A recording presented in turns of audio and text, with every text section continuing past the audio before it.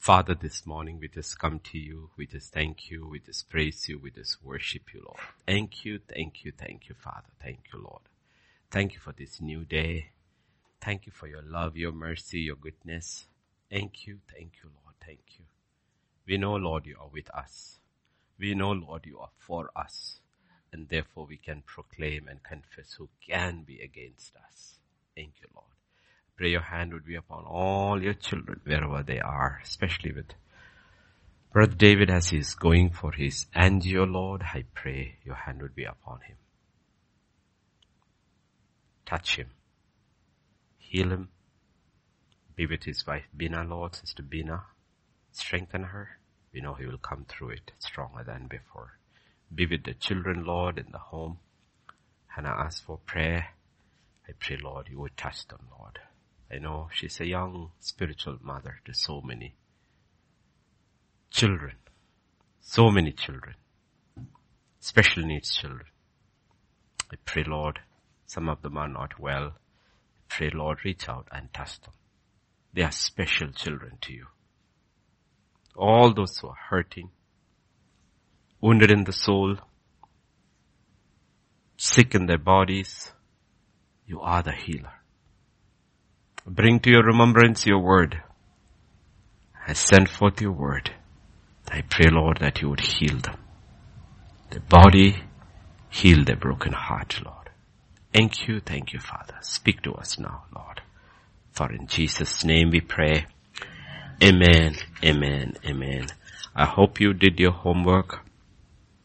Homework is important when you're in a classroom, that you remember about Ehud. Ehud was the judge that God raised. We had looked at one part of what God did with him. We'll turn back to Judges chapter 3 and verses 11 to 22. 11 verses we will look.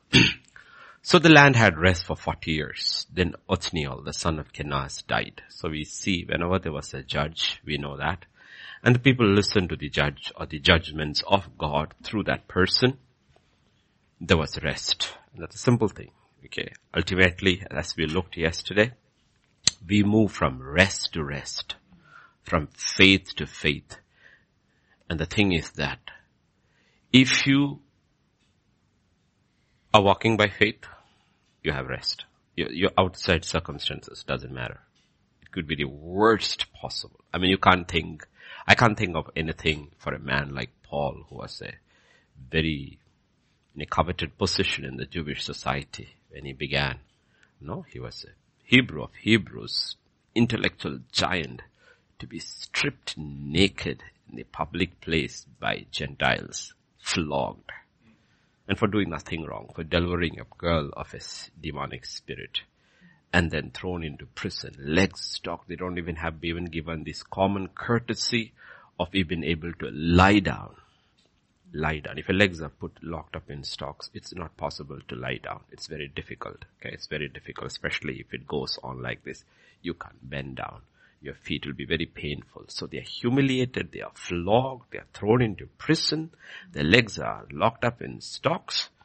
Then what you see is them praising God. That's rest. That's what the Bible is talking about. But of course, in the book of Judges and all, that rest is more like physical.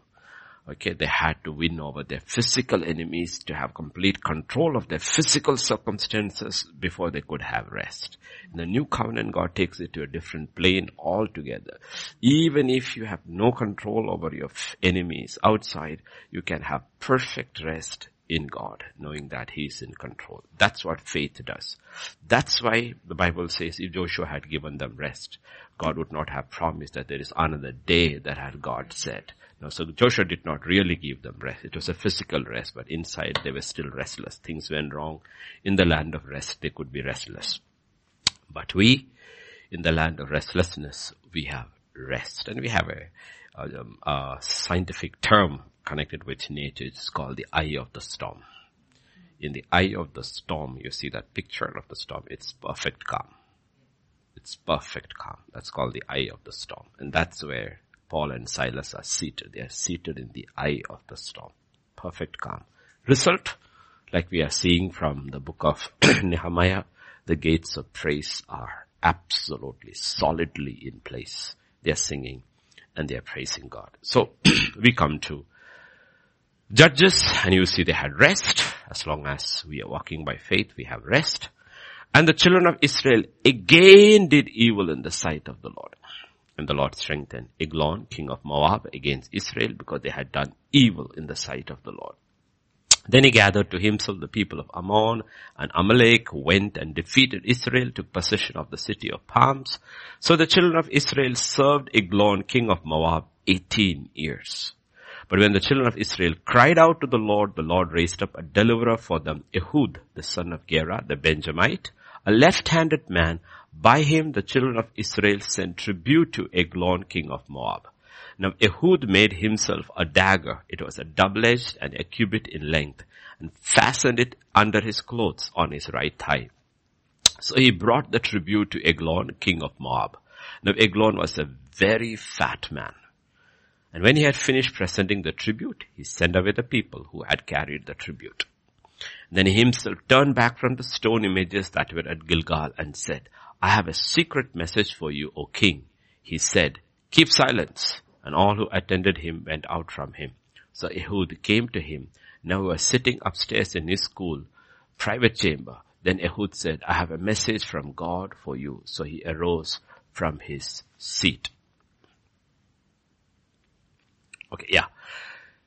Then Ehud reached with his left hand, took the dagger from his right thigh and thrust into his belly.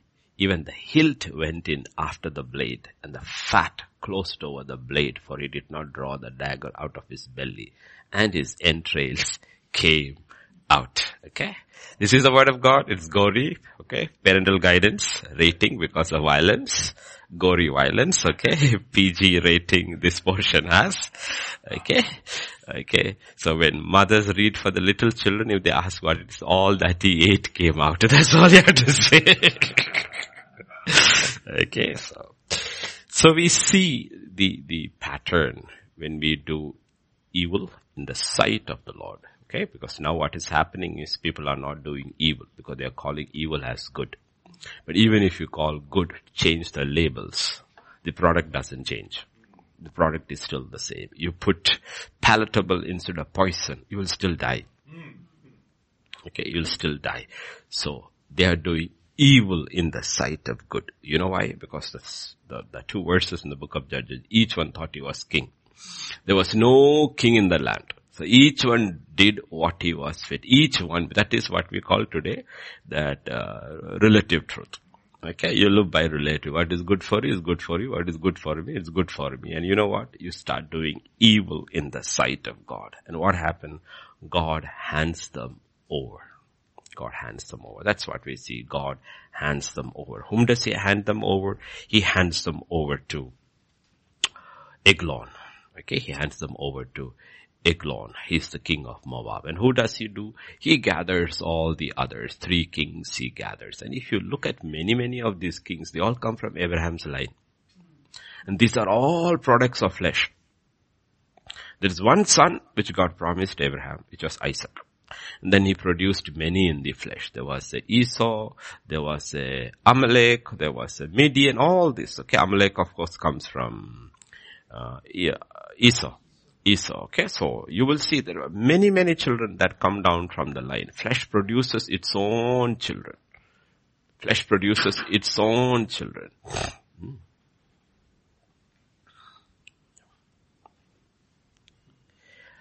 So he gathers, okay, and what happens?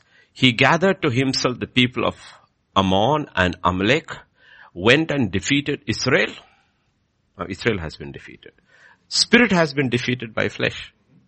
Has been defeated by flesh. That's not the way it should be. Spirit should be prevailing because your spirit is born of God. Israel that prevailed with God and man has lost, prevailed. And what did he do? He took the possession of the city of palms. Okay, so you know what happens if you go to Deuteronomy 34 and verse 3. 34 and verse 3. The south and the plain of the valley of Jericho, the city of palms. So which is the city of palms? The city of palms is Jericho. Okay, so Eglon comes over there. He comes and takes over Jericho. And he establishes regional capital at Jericho. Okay, now we know what it means. Okay, if you have forgotten, let us refresh our ministry. Our memory. We should refresh our ministry also once in a while. Okay, refresh our memory. What happens when you do not walk in the Spirit? What happens when you are not led by the Spirit? The flesh starts overpowering us. And the flesh starts establishing a stronghold. And it starts ruling us from this stronghold called Jericho. Like God talks about the power of the first love. Go back to your first love and do the things, the power of the first love. There is also the power of the first or the foremost of obstacles. Okay, there's that power. You need to realize when Israel had crossed River Jordan, was going to take possession of the land they had to take over, the first and the biggest block is Jericho. It is. So that is the biggest block. And that is our biggest block. We have to identify what is the biggest block in my life. If I have to take possession of the life that Christ is promising, the victorious life over my enemies, what is the biggest block? You know what the biggest block is? The biggest block is not any of the sins we do. The biggest block is the sin of unbelief. Everything else is secondary. Everything. That's why yesterday we looked in the morning. Believe. Jesus is keeping on telling them, believe in God, believe in me, believe in my word. All things are possible to him who that believe. The biggest block is unbelief. Unbelief is a fortress. And its picture is there in Joshua 6, verse 1 and then verse 2. Verse 1 says, Jericho was securely shut up because of the children of Israel. None went out and none came in. That's the nature of unbelief. It will not allow anything of God in. Anything. And you look at, I've met unbelievably, incredibly intellectual atheists. And you would think that, how is it possible they cannot believe? How is it possible they cannot believe this? They are, and they teach from the Bible, and they don't see God anywhere. They don't see God anywhere. Okay, that's this fortress of unbelief. Nothing goes in, nothing comes out. Unless we tackle this, we are not going to win, because that is where flesh has established its fortress. Why does flesh rule? Why? Because Jericho is strong. Jericho is strong. Flesh has its own stronghold, and its biggest stronghold is Jericho. But in verse 2, God says, I have given. The Lord said to Joshua, see, I have given Jericho into your hand, its king and its mighty men of valor. I have given you Jericho. I have given you Eglon. I have given you. You will win over Jericho. I have given it to you, but you have to fight. You have to fight. If you look in Hebrews 11 and verse 30, if you see Jericho has the citadel of unbelief, what is the antidote for unbelief? Only belief. By faith, the walls of Jericho fell down, and after they were encircled for 7 days. You see, the first lesson Israel got was the most important lesson. They didn't have to fight Jericho. The army didn't come out. They didn't have to shatter the walls or anything. God says, you know what? The first battle you will fight in your life is the most important battle you have to win. It's the battle against unbelief. And it can be won only by faith. There's no other way. What is the opposite of unbelief? Belief. There's nothing else.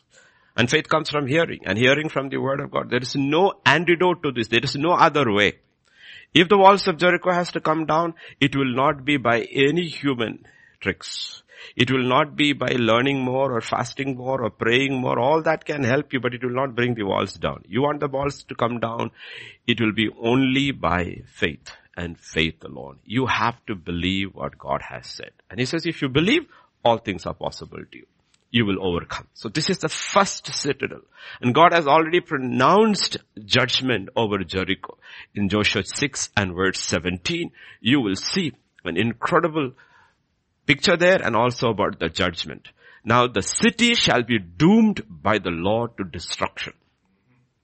Meaning you cannot keep remnants of unbelief. I will believe this and I will not believe that. No, that's what has happened. One of the major reasons of the weakness of Christianity, especially in the Christian world, is done by good people.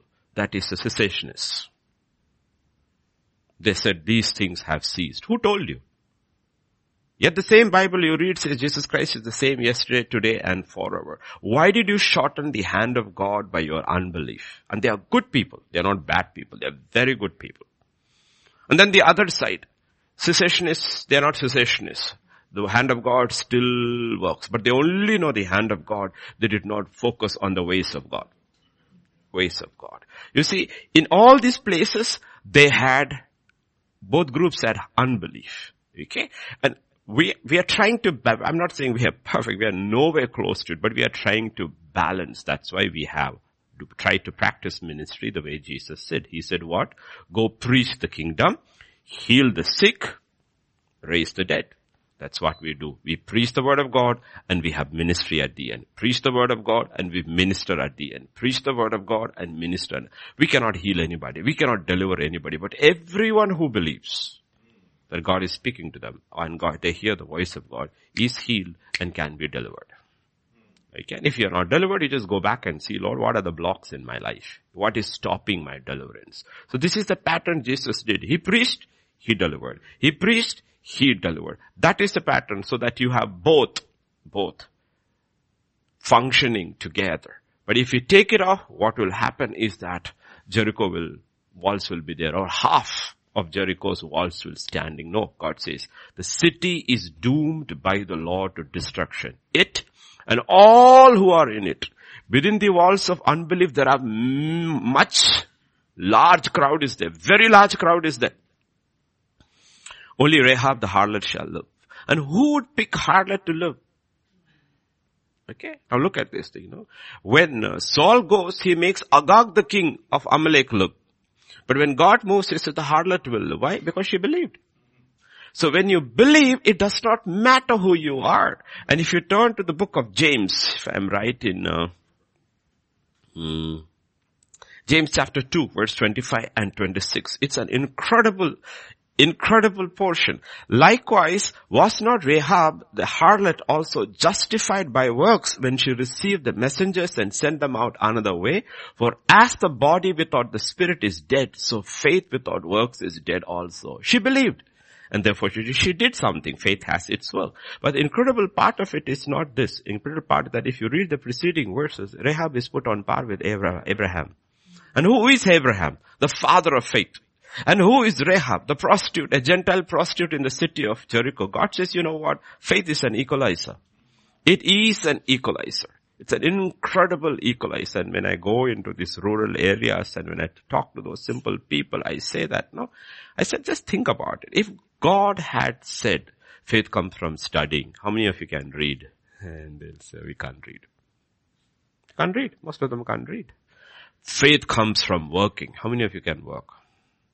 Faith comes from having an accumulation of wealth. How many of you have money? Nothing.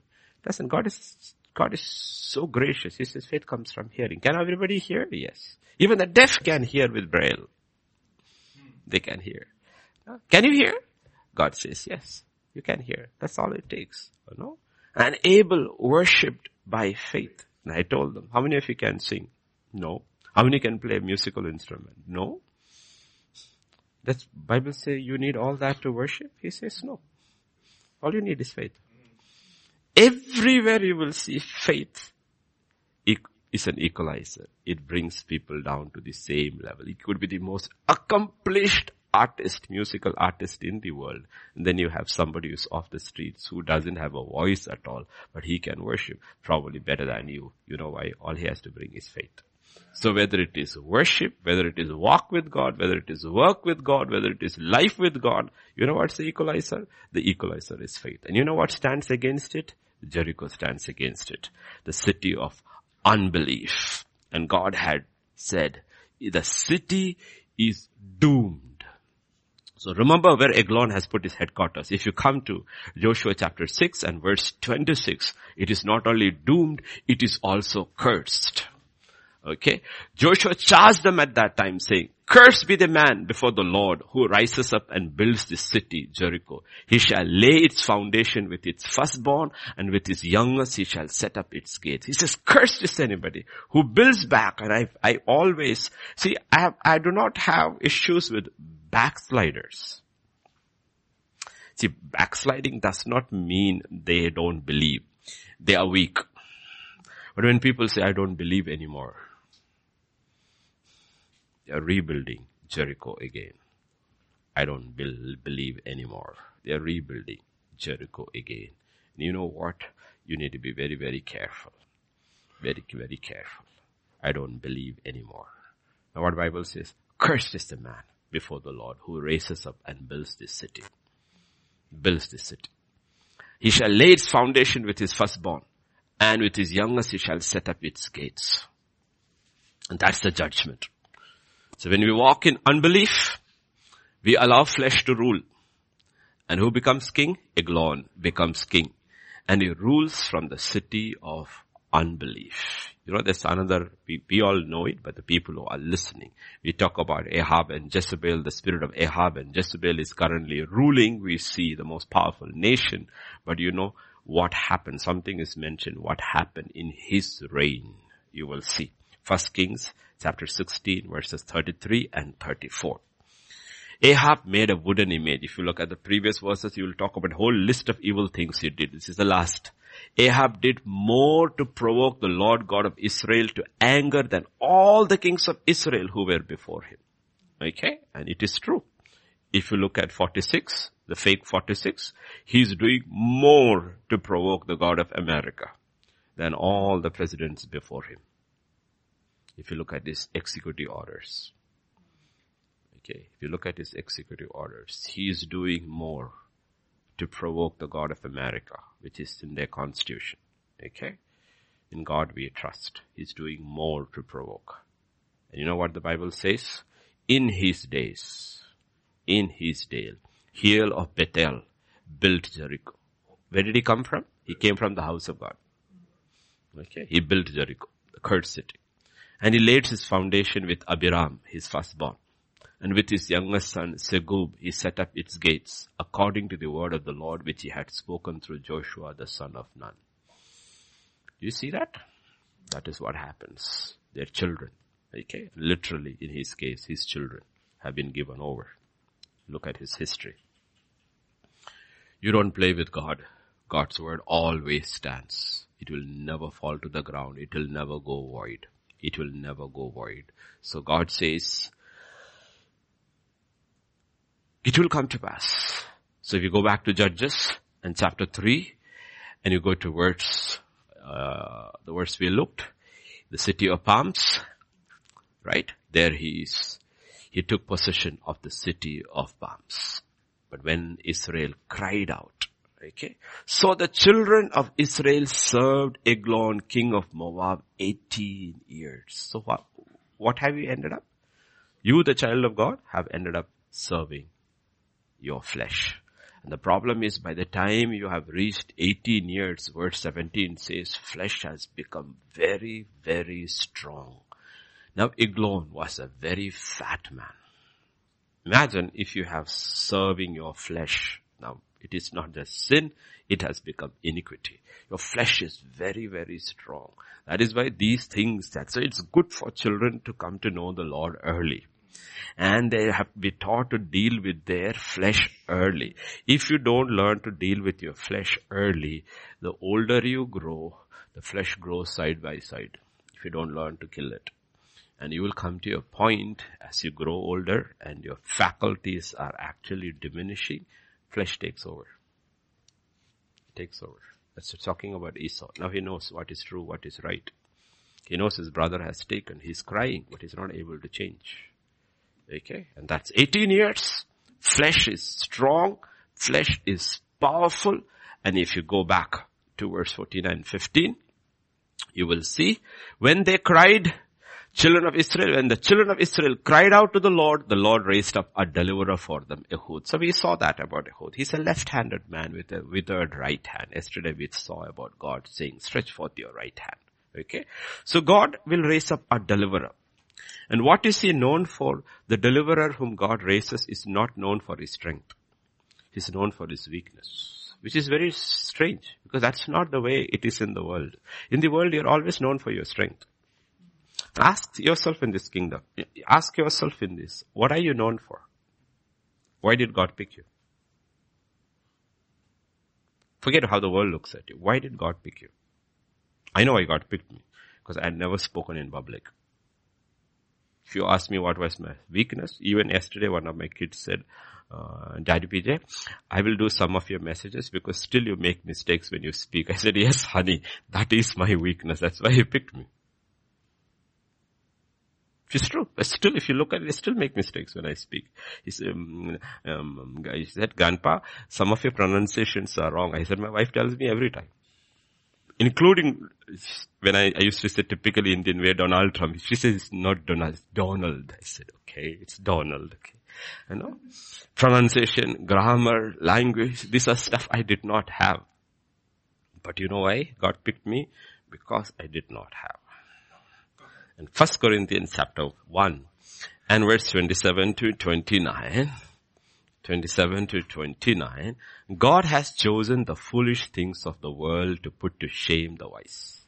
God has chosen the weak things of the world to put to shame the things which are mighty.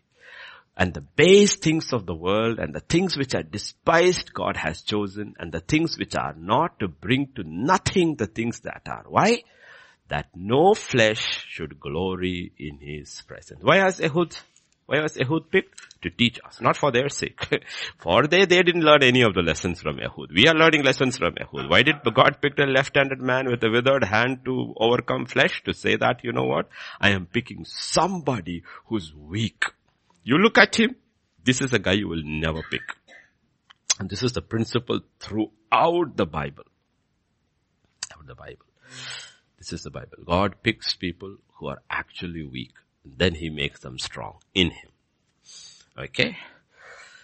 So when flesh reigns, then at the throne, unbelief is reigning. Yet God will use our weaknesses to overcome flesh. Lean on God and to deliver us. Verse 16, we looked in detail that he made a dagger. It was double-edged and he did not buy, he made.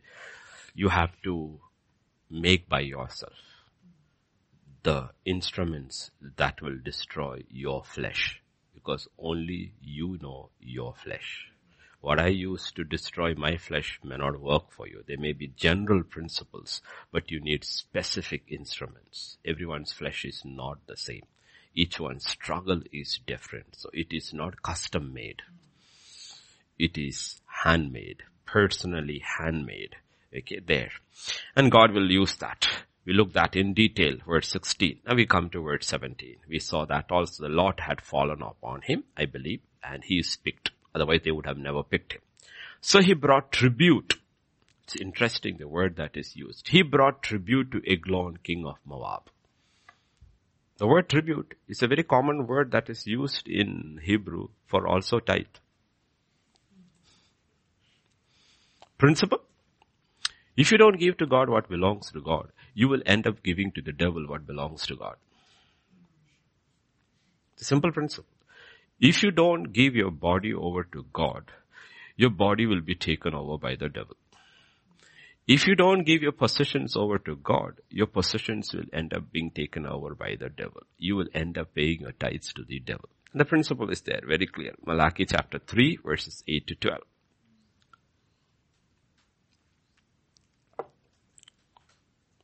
Will a man rob God? Yet you have robbed me. But you say, in what way have you robbed you? In tithes and offerings. We can put tribute there. You are cursed with a curse, for you have robbed me. Even this whole nation. He's talking to Israel. Okay, picture why you are serving Eglon now. Bring all the tithes into the storehouse, that there may be food in my house. And try me now in this, says the Lord of hosts, if I will not open for you the windows of heaven and pour out for you such a blessing that there will not be room enough to receive it. And I will rebuke the devourer for your sake, so that he will not destroy the fruit of your ground, nor he shall the vine to fail to bear fruit for you in the field, says the Lord of hosts. And all nations will call you blessed, for you will be a delightful land, says the Lord of hosts. He says, you know what? You didn't give me what was supposed to be. Instead, the devourer has come. You see, if you had given to me joyfully, cheerfully, you would have been a delightful people. Instead, what happened? What was mine? You were indulging in the flesh. So I allowed flesh to rule. Now do you enjoy it? Do you enjoy it? He says. You didn't give to me who wanted to bless you. So now you are paying a tyrant. Flesh is a tyrant. It's never, ever satisfied. He actually begins by pleasing you and ends up by oppressing you. So what happens? If we don't give our bodies over to God, God will take his hands off and we'll hand our bodies over to the enemy. And what do we end up as? We end up as alcoholics, drug addicts, sex addicts, gamblers, given over to the destroyer. We call it compulsive whatever disorder. The problem is Eglon is king and you're paying him tribute. And he doesn't give you any delight anymore. He's a tyrant. Tyrant. And flesh wakes up in the morning and says, I want my fix. You're no longer ruling. You're no longer ruling flesh. Flesh is ruling over you. You have no control over it. I want my fix. Whatever the fix is. You look at drug addicts and all. Forget drug addicts. God has the most sympathy for them. There are other addicts. No? Other addicts. What has become king? Flesh has become king. God says this is the pattern in Christendom and Israel. He says if you don't, this is what will happen. You will bring tribute. You should have paid your tithes. I only asked for 1/10. Instead now you are giving 9/10. Most of your life is given satisfy your habits. Isn't that where all the money goes? All your time goes? Flesh is king. Okay? Go to verse 18 now. We'll go line by line because we are doing, what do you call it? That study? Whatever study. Precept by precept. And when he had finished presenting the tribute, he have to present the tribute. There's no joy. Nothing. When you give to God, there was so much joy. Now there is no joy. In the beginning, there was a little joy. Okay. Now when you have become an addict, there is no joy. Honestly, I saw sadly my father becoming addicted to alcohol. There was no more joy. There was no more joy. I seen him when he was vibrant, incredible. Then I saw him failing and then finally die of cirrhosis, young at 64. Okay, so it is no longer fun. And one good thing about him, I always liked about him was that he was never proud about it. He was I've seen others sharing their drinks and all. He never shared his drinks and he always hid his drinks. Though we all knew he was drinking, you wouldn't believe we had a cupboard like this. Not glass, wooden cupboard. And it was kept there. And each time when he's reading, when it's time to take a sip, he would move from the front room to the bedroom, open it, take a sip and come back. And he was so ashamed to drink in front of his children. Yet, I remember those things. Okay, I remember that. I had decided very early, I ain't going that way. And if my father is addicted to it, is ashamed of it, why do you need to go that right? But people are not ashamed of their addictions anymore. They boast about it. Okay, Eglon, you're paying tribute. And verse 18 says, after he finished presenting the tribute, he sent away the people who had carried the tribute. He sent away. Note. Who is this? This is Ehud.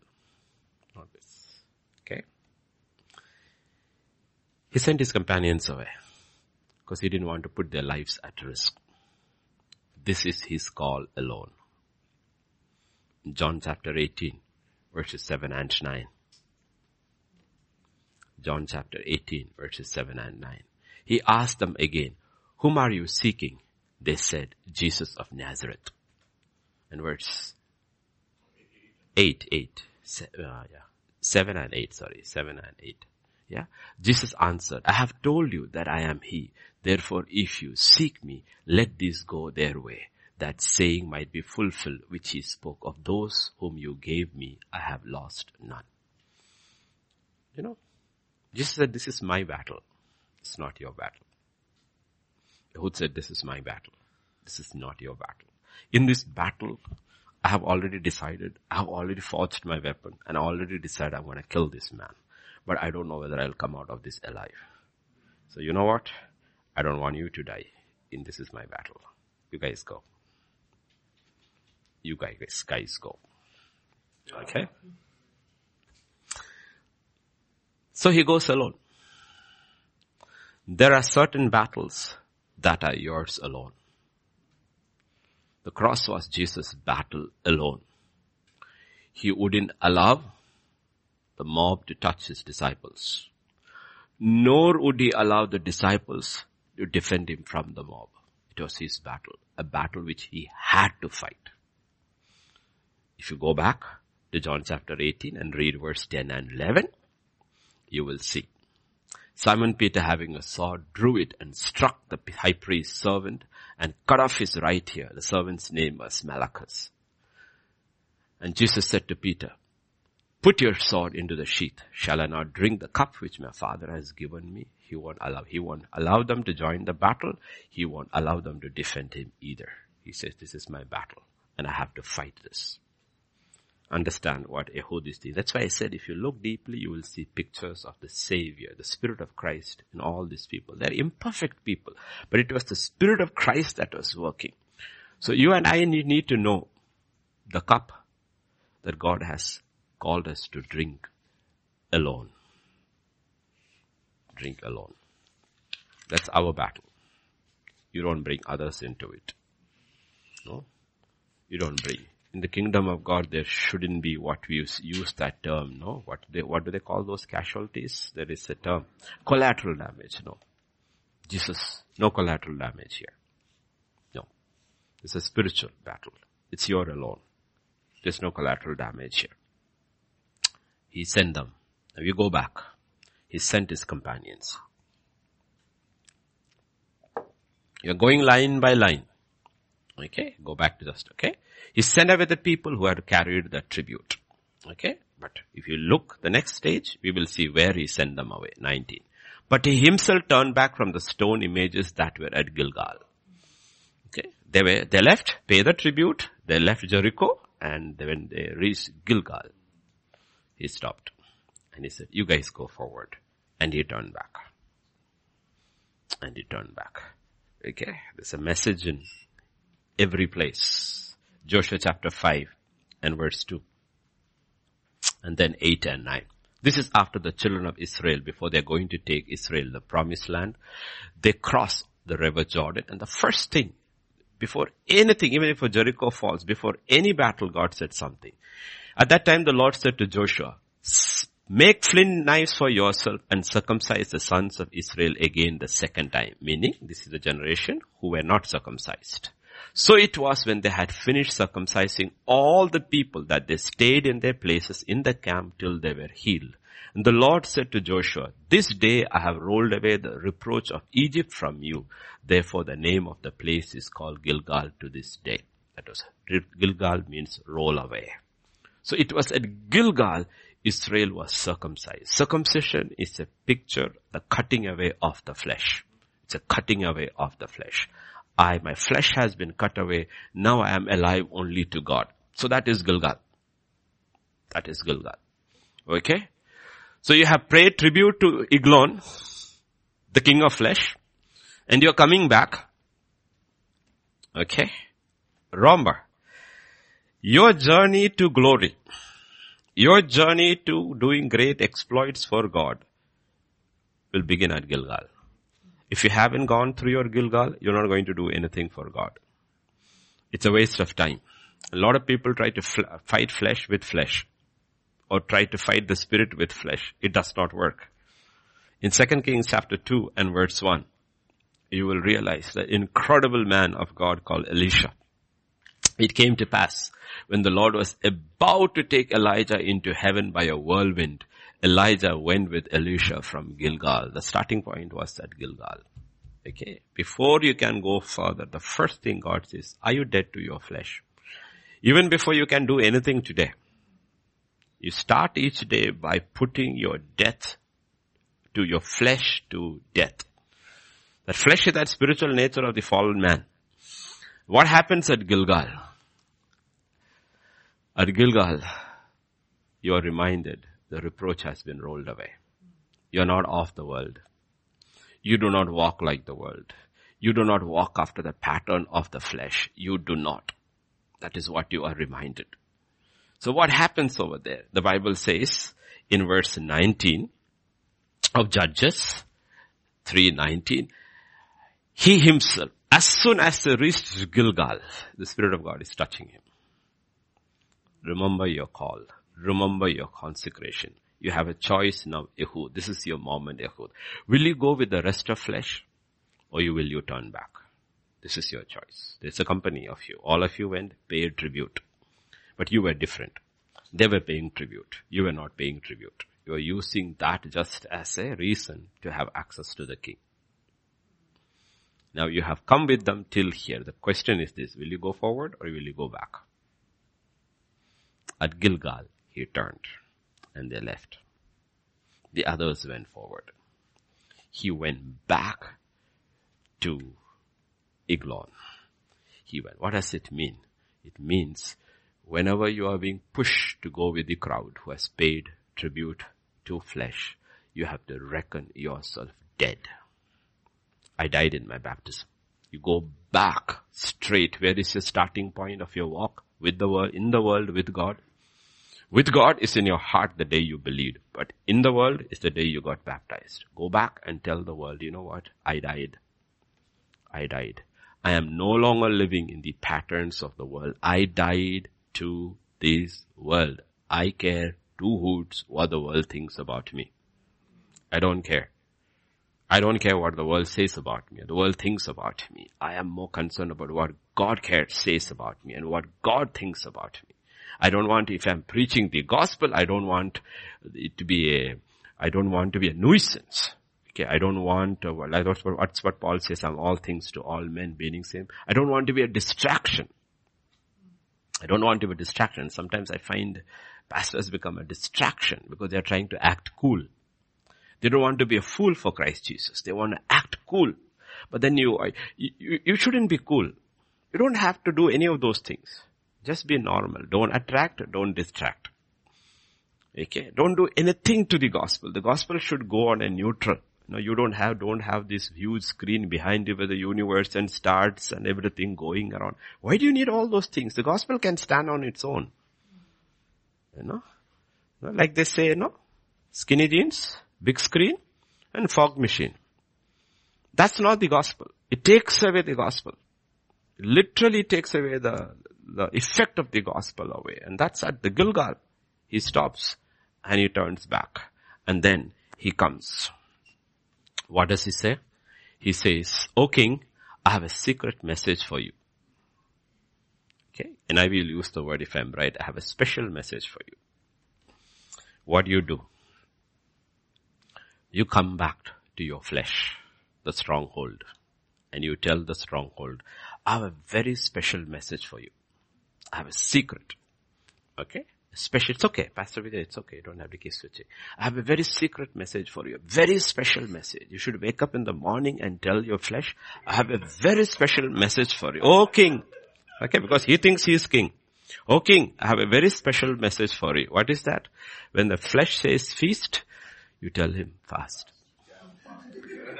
Okay. When the flesh says fight, the spirit says turn away.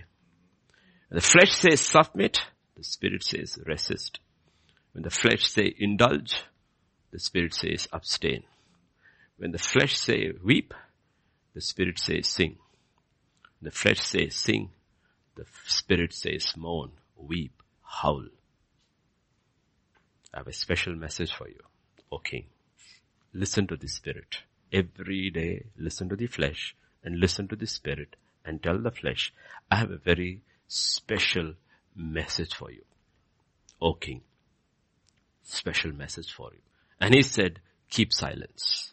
And all who attended him went out from him. We are not looking at who is saying, but we are looking at the spiritual pictures. Like yesterday I said about Absalom burning the barley fields of Joab so he could get the attention of the king. Take Absalom out, keep Joab out. But the whole thing is, the spiritual truth is that God will sometimes bring your entire empire crashing down. What you have built with your hands, he will bring the whole thing down to get your attention. A righteous man, a man of integrity, of God himself, this is no man like this, is still not up to God's standards. And to bring him up to God's standard, he destroys his entire family. And then he gets his attention. And after he gets his attention, he says, my ears had only heard about you, but now my eyes have. Meaning what he's saying, it was worth to lose all my children, all my property, everything, just to know who you are. I thought I knew you, but now I realize I do not know you. Okay, so God will do things. And you know what he's trying to do? He says, you are my kid and I need your attention. And if you have to burn your barley fields, I will do it. Okay, so look at the picture over there. What does he say? Keep silence. Why? Because flesh has many voices. One of the voices of flesh is fear. It's fear. No. Lust has many voices. These are voices. Keep silence. If we do not learn to silence the voices of the flesh, we will not hear the voice of the Spirit, because most of the time the Holy Spirit whispers. The flesh is loud. Holy Spirit is whispers. And we have to learn to hear the whisper of all my meetings in these 25, 26 years. Literally thousands and thousands of meetings. One of my best meetings was outside Kathmandu in a resort for the pastors. Around 130, 50 pastors were there. I still remember. First day was fantastic. Second day, early morning, I saw one of the pastors, because only one child was there. All of them left their children in their homes with relatives, and only the pastors and their wives came. So there was one child there. Early morning in the cold winter, I saw this father taking his wife. He said, no, I don't want this child also to be there, because we want to hear what you are preaching. You know, you could literally in that hall hear a pin drop. Just so silent. You wouldn't believe 150 plus people packed in a small little auditorium away from the city, near the Himalayas, Everest. The whole atmosphere is cold. The whole atmosphere is silent, and there is a pin drop silence in the hall. Okay. All you could hear was me preach, and their pen and pencil going on their paper, scratch. Okay. Because you need that silence to hear the voice of God. You know why we are not able to hear?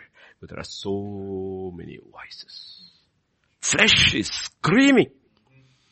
Lust has so many voices. What will we eat? What will we drink? What will we wear? Absolutely. Morning I was thinking, what will I wear? Then I realized, white. Simple. No problem. White. No. One problem with white is it will go with anything. Greed has a voice. You know that greed has a voice? Proverbs 30 verse 15.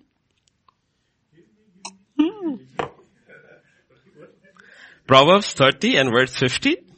These are the voices of the flesh. Leech has 2 daughters. Give and give. My name is Jimmy. Give me. That is one part of the gospel. No, give me, give me, give me. My name is Jimmy. That is it.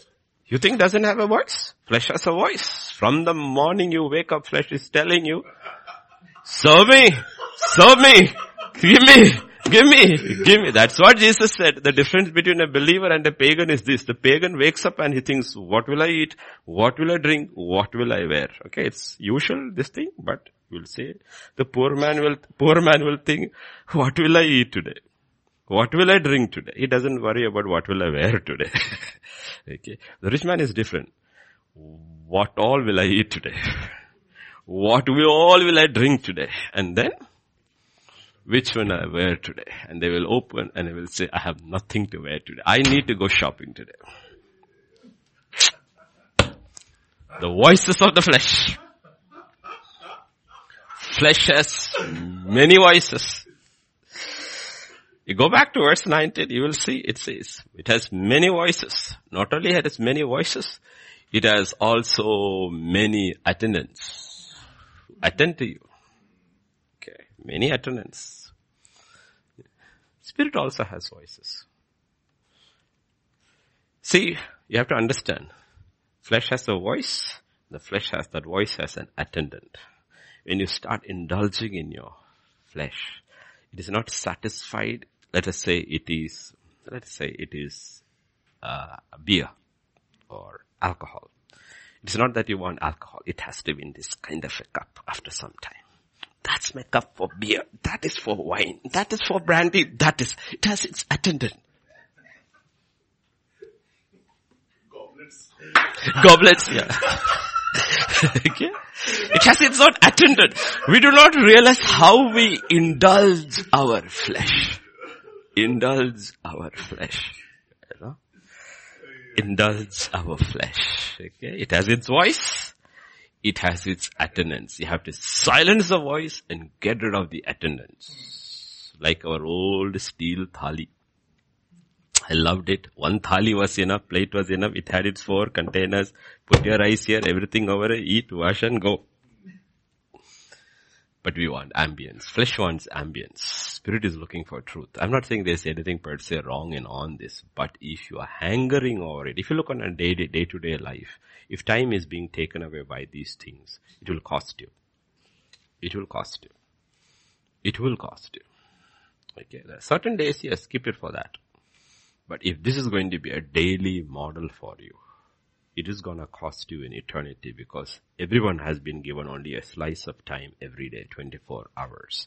And if the flesh and its attendants are taking away your time, God says, be careful.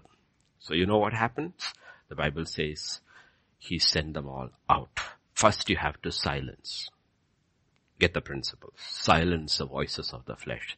Second, you have to isolate all those things that feed to that voice. Send them out. Isolate. Why? Because it is dangerous. And verse 20, Ehud came to him. Now he was sitting upstairs in a cool private chamber. That's the problem of the flesh.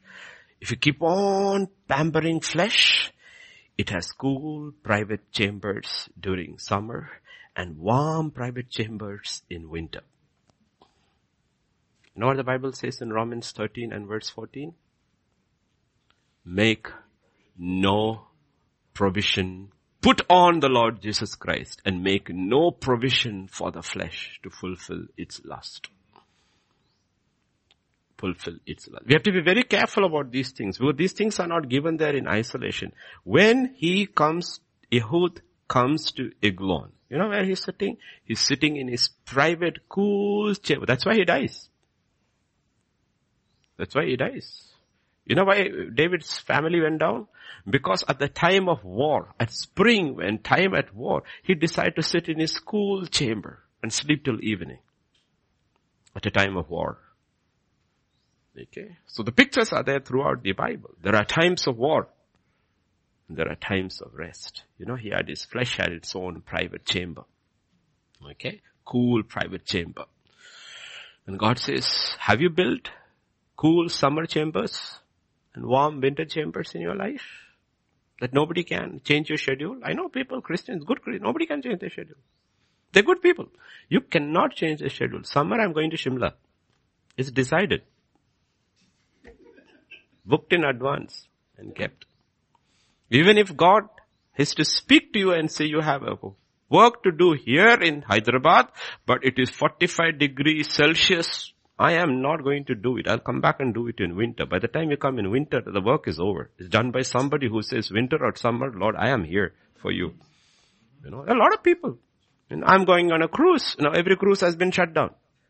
And they're trying to shut down Tom Cruise or not. What is the other one? Our senator, they're trying to cancel him, no? Ted Cruz also. Tom Cruise had a problem in his sets. Ted Cruz, poor man, went to Cancun during the Texas is shut down and he went on a cruise. Okay, you see?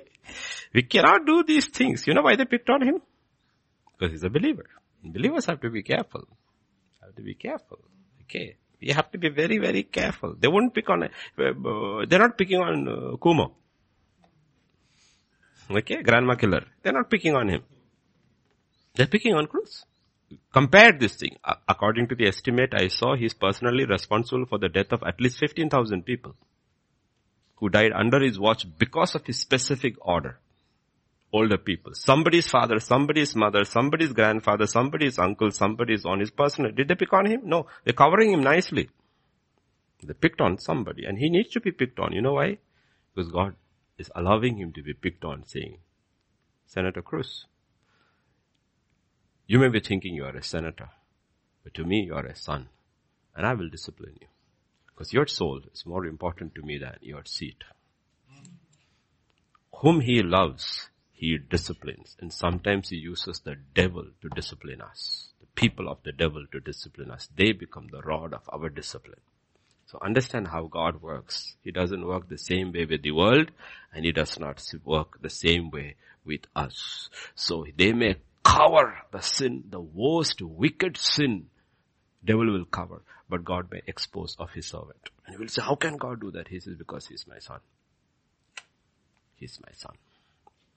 Okay, so we have to look at the picture. What is happening over here? Make no provision for the flesh. We have to repent constantly. God will show us. Fight these battles and learn from scripture. And you know what? Ehud used brilliant strategy. What did he do? He didn't start a war. Then it would have gone for weeks, months with so many casualties. He went straight for the king. That is strategy. Christ didn't fight with the people. He didn't fight with the Pharisees. He didn't fight, though he had the power. He didn't do any of those things. He went straight for Satan, for sin, and for death, and finished it off. Ehud went straight after Eglon. Okay? The devil also knows. He also goes straight for your heart and straight for your mind. He got these two things, he's got you. He doesn't go after your toes and your hands and your feet, and he doesn't go any of those, his stomach and all. He doesn't go after any of those. You think he goes after your stomach. No, he goes after your heart and your mind. And once he's got your heart and your mind, he can do whatever he wants with your stomach and your hands and your feet. And God also said the same thing. Give me your heart, give me your mind. Give me your heart first, and then I will change your mind. You know, so he says in this, because we are looking at spiritual things. If you really want to fight this battle and win eternally, you have to go after the king. Who is the king? You don't fight Satan first. You don't fight the world first. You fight your flesh first. That is the king. And Romans 7 and verse 18, Paul was absolutely clear in that statement. And this is the man. Why did he win? He understood. He said, for I know that in me, that is in my flesh, nothing good dwells. Then why do you indulge in it? Nothing good dwells. You know why he was the most successful servant of Jesus probably ever? It's simply because he went after Eglon. Then he fought Satan. Then he fought the world. But he first went after Eglon. He went after the king. He knew who was his number one enemy. It was his own flesh. We go after our flesh. Okay. Verse 20, we go back. So Ehud came to him. Now he was sitting upstairs in his school. Okay. Silence. Everybody is gone. It is you and your flesh alone in your prayer closet. First he said, in the company of everybody, he said, King, I have a special message for you. That you tell the flesh in the company of others. Hey, I got a special message. When you're alone with your flesh, you're fasting today. What is in your spirit, don't reveal it to your flesh. In the company of others, I will say, okay, snacks all have come, everything come, let us eat. And you tell your flesh, no, I got something better for you. You think from the fridge you will get something there. Then you reach there, you will tell him, I've got a special message for you. Okay? And then Ehud said, by the way, Ehud says, you know what, that message is from God. Message is from God. For you. I have a message for you. It is from God. See, whenever we use the term God, flesh will first arise thinking it's a prophecy. No, it is from God. And he arose from, he said, your God is going to prophesy about me too. He arose. He said, yeah, he's got a word for you. Verse 21 and 22. God has a word for you. Ehud reached with his left hand, took the dagger from his right thigh and thrust it into his belly. Even the hilt went in after the blade, the fat closed over the blade, for he did not draw the dagger out of his belly. His entrails came out. He said, yeah, I have a word of the Lord for you here. That's what you do to your flesh. Put to death the works of the flesh is what the word of God says. I have only one word of the Lord to your flesh. Die. It is not one little wound and then put band-aid. No. That's what people do. I cut my flesh. No, that is what Gentiles do. Cutting their flesh. Piercing their nose. No? In all these places, rituals, they all cut their flesh. We don't cut our flesh. We kill our flesh. When you cut your flesh, you're indulging in your flesh and asking the demonic to come in. We don't cut our flesh. We kill our flesh. We kill our flesh. He took, the Bible says the dagger went all the way in. Even the hilt went in. It went all the way in. God says, how hard are you on your flesh? And the same man, why he was so powerful, Apostle Paul, 1 Corinthians 9 and verse 27. Why was he so powerful in the kingdom of God? He understood his flesh and this is how he dealt. He says, I discipline. Come to KJV. Oh, discipline is not a very simple word. No, it's a simple word. I keep, is this KJV?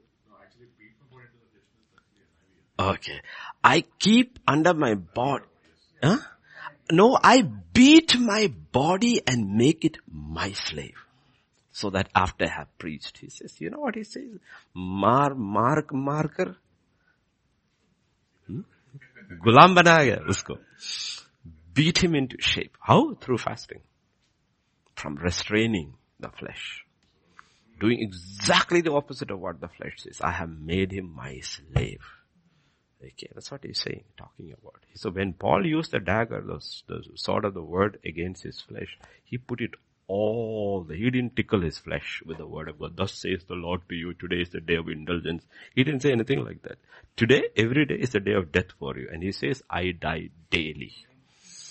I die daily. Every day, he says. That's what he's talking about. This is what Eglon and Ehud and the dagger represents. I beat my body and make it my slave. Okay, he said, I don't allow my body, my flesh to decide. And what does the Bible say? What does the portion say? He didn't pull it out. He left it there. You have to learn a lesson. You want to overcome, you have to leave the word there. Don't put the word in and take it out through the other ear. Leave it there. Leave the sword there. Our problem is we take the sword out. We take the sword out. Leave it there. Leave it there firmly in the flesh. Pin it to the wall. Don't take the sword out. Leave it. Because that's the only thing the flesh understands and the devil understands is the word of God. Leave it there. And his entrails came out. What came out? Entrails came out. Now, like voices, what comes out? When the word of God goes in, what comes out will show you what is inside. Galatians chapter 5 verses 19 to 21 is what comes out. Now the works of the flesh are evident, which are adultery, fornication, uncleanness, lewdness, idolatry, sorcery, hatred, contentions, jealousies, outbursts of wrath, selfish ambitions, dissensions, heresies, envy, murder, drunkenness, revelries, and the like. There's so many. You can put everything into that. Everything negative you can put into that. Of which I tell you beforehand. You know what? When the word of God starts touching you, all these things comes out of the flesh. What is inside all comes out. Oh, it all comes out. You will realize. This is. There's something over there. I like that. 20, verse 20, sorcery. Sorcery is witchcraft is the power of the devil which the world uses. Everywhere sorcery is going on. But if your flesh is dead, sorcery has no effect on you. You know why sorcery has an effect on you? Because your flesh is alive. Witchcraft works on you because your flesh is alive. Your flesh is dead, witchcraft cannot work on you. It cannot work on you. They can harm your body. They cannot touch your flesh. Sorcery has no effect on you. There's no effect on you. Sorcery has an effect on you because your flesh is still alive. Okay. And this is a principle. So when the sword, what comes out? This is what comes out. If your flesh, Eglon's stomach, this is what is coming out. But on the other hand, if your flesh is dead and the word of God goes in, what comes out? Verse 22 and 23. But the fruit of the Spirit is love, joy, peace, long-suffering, kindness, goodness, faithfulness, gentleness, self-control. Against such things there is no law. What comes out is what is inside. What is not inside cannot come out. What comes out, it will show. So when the sword went in, what came out of Eglon? His entrails came out. Why these gory details written? It is for our learning. Turn me to the book of Acts chapter 1 and verse 17 and 18. What came out? Why is this retailed in the New Testament too? Who is this Judas? For he was numbered with us and obtained a part in this ministry. He says, please don't make any difference that he was not chosen. He was chosen by God, by Jesus. After a whole night of prayer, he was chosen. He was numbered with the apostles. He obtained a part of this ministry. Now this man purchased a field with the wages of iniquity. He sold his Savior for 30 pieces of silver. You know why? Because his flesh was still walking with Christ and walking in the flesh. Do you know you can walk with Christ and walk in the flesh? He's not walking with somebody else. He's walking with Christ. Ministering in the name of Christ. Healing the sick. Preaching great sermons. Casting out demons. But he's walking in the flesh.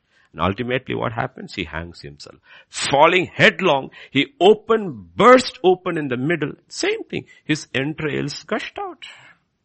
Why?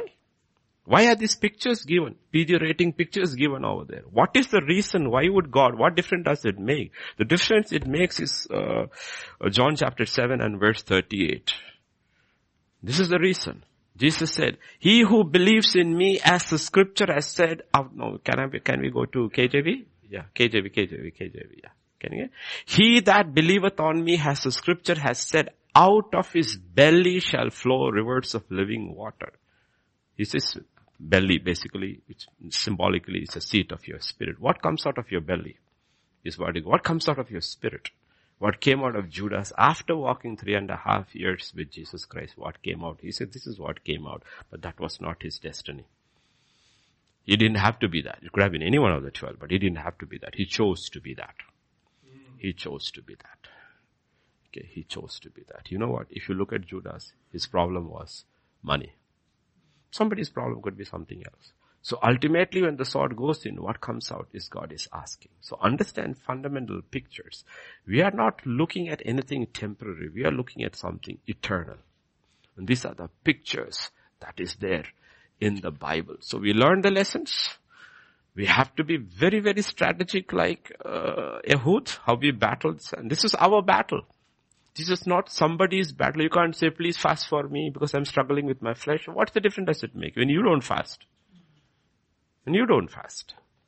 If you fast, we fast along. But when you don't fast and you say, I am struggling in the flesh, will you fast for me? The first question, are you fasting for yourself? Or are you feeding yourself? It's not going to work. It's not going to work. So our biggest battle is with flesh. That's why people struggle. They look at the evil people succeeding so much and says, why is it so difficult for us, God says. They're not fighting their flesh. They're living in their flesh. The destruction, end of flesh, is the end of Eglon, the end of Judas. Two pictures given in the Bible. You could be the king of flesh in the world, or you could be a chosen apostle of Jesus Christ. But you walk in the flesh, this is your end. What is inside ultimately will come. When the word of God comes and judgment is set, he says, all judgment has been given to the Son. But he says, I myself will not judge you.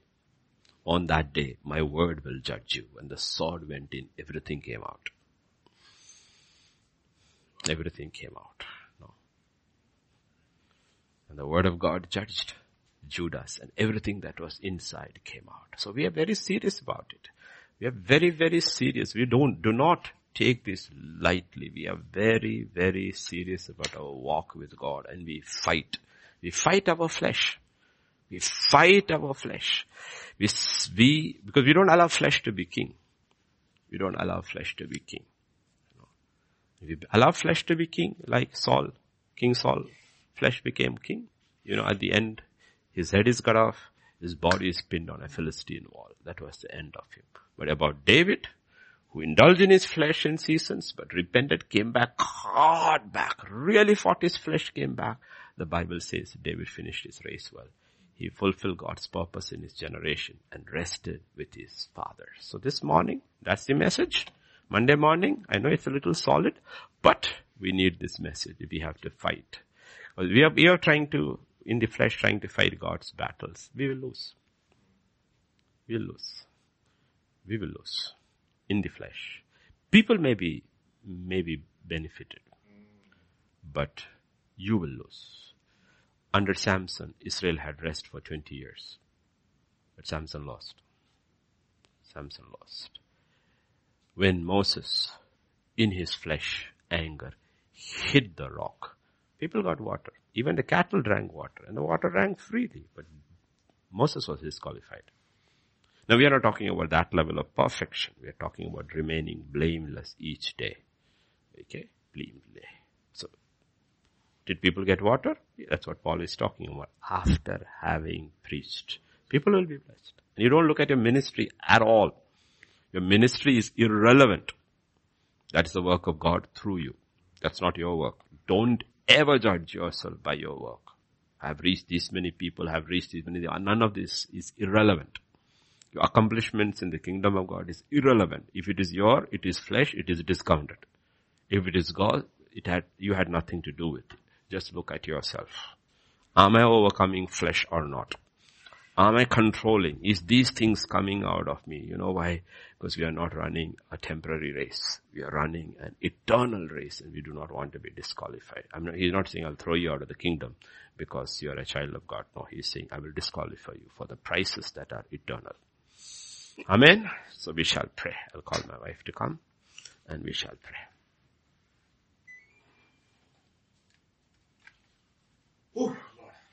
Father, this morning we just come to you, Lord. We just thank you. We just praise you. We just worship you, Lord. All around the world, especially within the church, Lord, we are just become like the world because everything in the world is instant. Instant coffee, instant tea. Press the buttons, it comes out, nuke it, put it into the microwave, heat it, ready-made, everybody's looking for a quick fix. But in the kingdom of God, there are no quick fixes. There was only one fix. Jesus died on the cross. After that, he said, pick up your cross daily and follow me. It's a daily walk. Every morning we rise up, we realize the flesh is alive. And screaming like the leech's daughter, give me, give me, give me, give me. It's a cry of the flesh. Give me. Indulge in my fancy. It starts from the time our eyes open till the time our eyes close. But Father, you're the Lord of our soul, the overseer of our soul. You're not going to let us get away with our flesh. You will discipline us. You will scourge us because you have a great and a mighty plan for all your children. We have seen, Lord, through the Bible, picture after picture after picture, how even a small thing can become a giant later in life if we don't handle it properly. Learn the spiritual lessons from Scripture. God used a weak man, a left-handed man, with a withered right hand to bring deliverance to Israel for 40 years. He was picked simply because he was weak in the flesh. About you it is written, there was nothing comely, nothing great about you. Especially when you're hanging on the cross. Everybody turned their face away from you. You were despised of mankind. There was no beauty in you for us to attract. Nothing. Not even like we see in the pictures. You were stripped naked. Anybody looked at you? It was only shame. You were a picture of weakness and shame on the cross. But that is what brought our salvation. That is what was paid for our sins and our iniquity. The scorn of man, what was weak in the sight of man, wrought forth the great strength of God, Lord. I pray the church will turn around and see.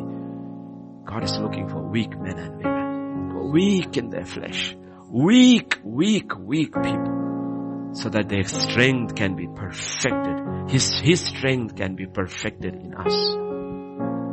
Oh Father. Oh Father. Help us to become weak. That we can truly become strong in you. Oh Father. Help us to identify. Help us not to let Eglon rule in our lives. Help us not to rebuild the cursed city of Jericho. We will lose our next generation. That's what happened to America. America rebuilt Jericho and they have lost generations of children. 60 million, 70 million given over to the abortion lobby. Babies. Oh Father, it was talked about Manasseh filled the streets of Jerusalem with blood. But America has filled its streets with the blood of unborn babies. That's the truth. Because we allowed flesh to rule. They thought it was inconvenient to have this baby. Inconvenient. A baby became inconvenient. A child became inconvenient. A life became inconvenient. Because it would come between the pleasure of the father and the mother, or going ahead with their careers. And today, we're gasping for breath. But there are people who are crying out, Lord, have mercy, have mercy, have mercy. Have mercy, have mercy. For our God is a God who shows mercy to 1,000 generations of those who love Him. For the same word of God says, when Israel cried out to the Lord raised up a deliverer, a weak man. And I see, Lord, you're pulling down all the strong men in the kingdom of God, exposing them. But you're raising up simple men and women, simple ones. The next wave that is coming, the next awakening that is coming is not to come from big names and big ministries and big reputations and big money. It is going to come from simple men and women who have learned to deal with their flesh in the wilderness, who have walked with God in the valley of shadow of death. They have known the strength of His rod and His staff. He has led them and He has spanked them, and they have walked with Him. They have clung to Him, and when the time comes, He will reveal them to the world. And the world will not find nothing great about them, but the greatness of God will be seen in and through them. And I am praying, Father, for that to take place, Lord. Make us one of that. Not one of the world. We want to be one of You. Like You. Like You, Lord. Weak. Weak. Not in strong in thyself. For You said, as You climbed up the mountain, the crowds were at the bottom, and Your disciples came to Him, and You opened Your mouth and turned the world upside down. If the world changed when the law was given on Mount Sinai to Moses, the world would never become the same after those words You uttered on that mountain. Blessed are the poor in the spirit, for theirs is the kingdom of God. You changed the complete meaning of blessing, Lord.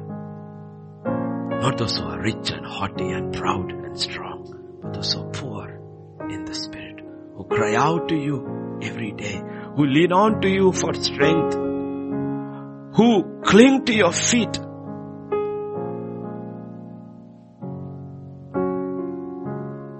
That's what the Word of God says. The woman clung to Your feet.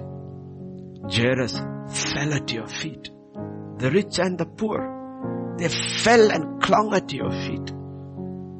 And they got up, made whole. What was impossible in their lives became possible because they had to come to that point. Come to that point in their life where they had nothing but you. As long as we have something besides you, we are still not ready for God to move in our lives. Each one of us have to come to that point where we realize, I have nothing besides you, Lord. And God will say, you need nothing beside me. I am sufficient for thee.